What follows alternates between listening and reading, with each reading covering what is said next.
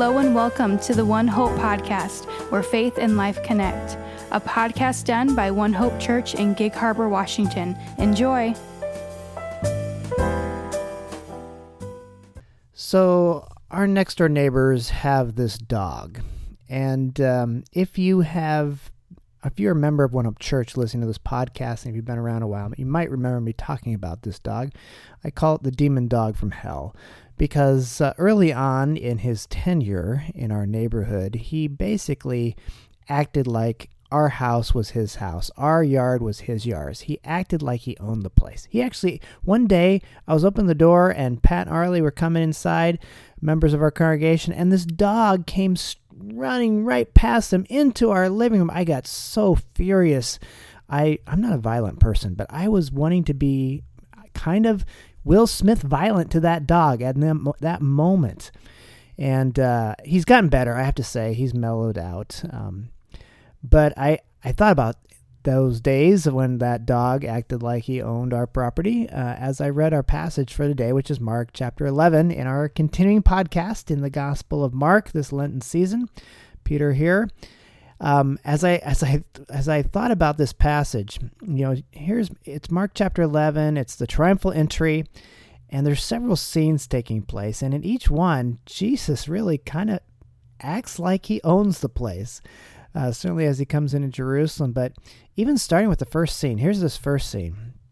Jesus tells his disciples to kind of get things ready. Go into town, and you're going to see this colt. Untie the colt, and bring it, to me. Basically, I'm going to use it. And if anybody asks you the question, just say, I need it.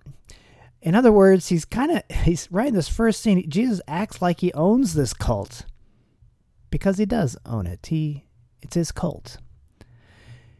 And then the next scene is the triumphal entry, and so he enters into Jerusalem riding on this colt, and the crowds are there. They're shouting, Hosanna, blessed is he who comes in the name of the Lord.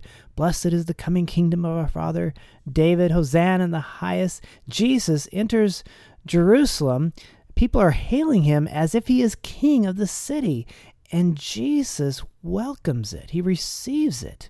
He's acting like it's his city because it is his city. Well, next comes a really interesting scene as Jesus, the next day he went, they had left Bethany, he became hungry, and he sees this fig tree in the distance, and so he wants to have some figs from it, and there's no figs. He's frustrated, there's no figs, and so he curses the fig tree. May no one ever eat fruit from you again. And his disciples were listening. Now, why did Jesus do that to that poor fig tree? Well, there's actually an object lesson thing happening here, a deeper meaning that Jesus is conveying, because in the Old Testament, Israel is referred to as a fig tree, and so Jesus is using the tree as an illustration of what is going to happen to Israel.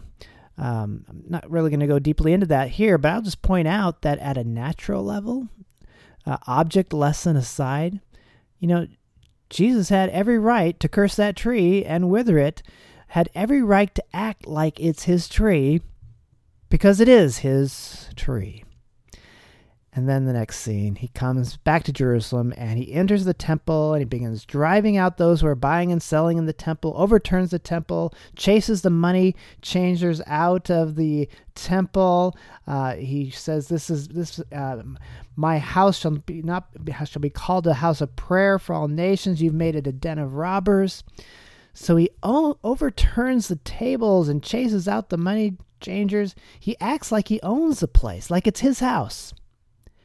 Because it is his house, his temple, his Father's house. And then, as a result of all this, verse 18 jumps out for me. It says this: the chief priests and the scribes heard this and began seeking how to destroy him, for they were afraid of him. For the whole crowd was astonished at his teaching. Now, isn't that interesting? It says that the Pharisees were afraid of Jesus because the crowds were astonished, not at his actions, but at his teaching. Now, why is that? That verse makes me think of another place where it says that the people commented about Jesus' teaching that we have never seen anything like this guy. He teaches not as one of the scribes or Pharisees, but he teaches with authority. In other words, Jesus, his teaching was not like he was just reiterating something he heard or learned, but he teaches as if he were the author of the teaching, the author of the law. And this drove the Pharisees crazy because Jesus acts like even the scriptures are his. He said things like, "You have heard it said, but I say." The Pharisees, they see themselves as the keepers and protectors of the sacred writings of the holy book. Jesus says, "It's my book." Is it any wonder that the authorities wanted to get rid of Jesus? To all of them, Jesus is acting like he owns the place. To the Romans who think they own the city, Jesus is acting like it's his city. To the priests who think they own the temple, Jesus is acting like it's his temple. To the Pharisees who think they are in charge of the holy writings, the holy book, Jesus is acting like it's his book. And so all three elements, Romans, priests, Pharisees, are going to work together ultimately to get rid of Jesus. You really could say that Jesus was crucified because he walked around like he owns the place. And he walked around like he owned the place because he does own the place, all of it. Now contrast that image of Jesus walking around like he owns the place but with what we read last week sometime about the children being brought to Jesus. Remember that? Children being brought to Jesus. Jesus blessed them and the disciples trying to shoo them away. And Jesus stops them and says, let them come. Kingdom of God belongs to such as these. And in fact, you must become like them to receive the kingdom. And that's just a really tender picture of what it means to have faith, a picture of resting securely in the arms of our Father. But now, this other seemingly very different kind of word of Jesus as king, walking around like he owns the place because he does own the place. And in our hearts, as Lord, as king, he owns the place, taking full ownership, complete lordship of our lives. That's the picture here. That's the application. So which picture best represents the Christian life, do you think? Picture of coming to Christ like a little child sitting in his lap, being held by him, or this picture of him walking into our lives like he owns the place, because he does own the place, owns our lives, is the Lord of our lives? And the answer, of course, is both. We do have to become like little children, receive the kingdom, and it is like resting in the arms of our Father. But if that's the way to receive the kingdom, which it is, remember that a kingdom implies a king. A kingdom has a king.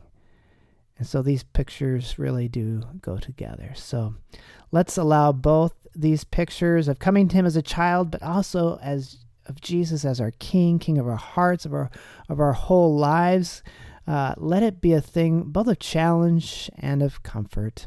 Challenge because some things in us maybe need to die. Comfort because with death comes a resurrection, and Jesus as a good king is going to resurrect good things in the place of what he must remove.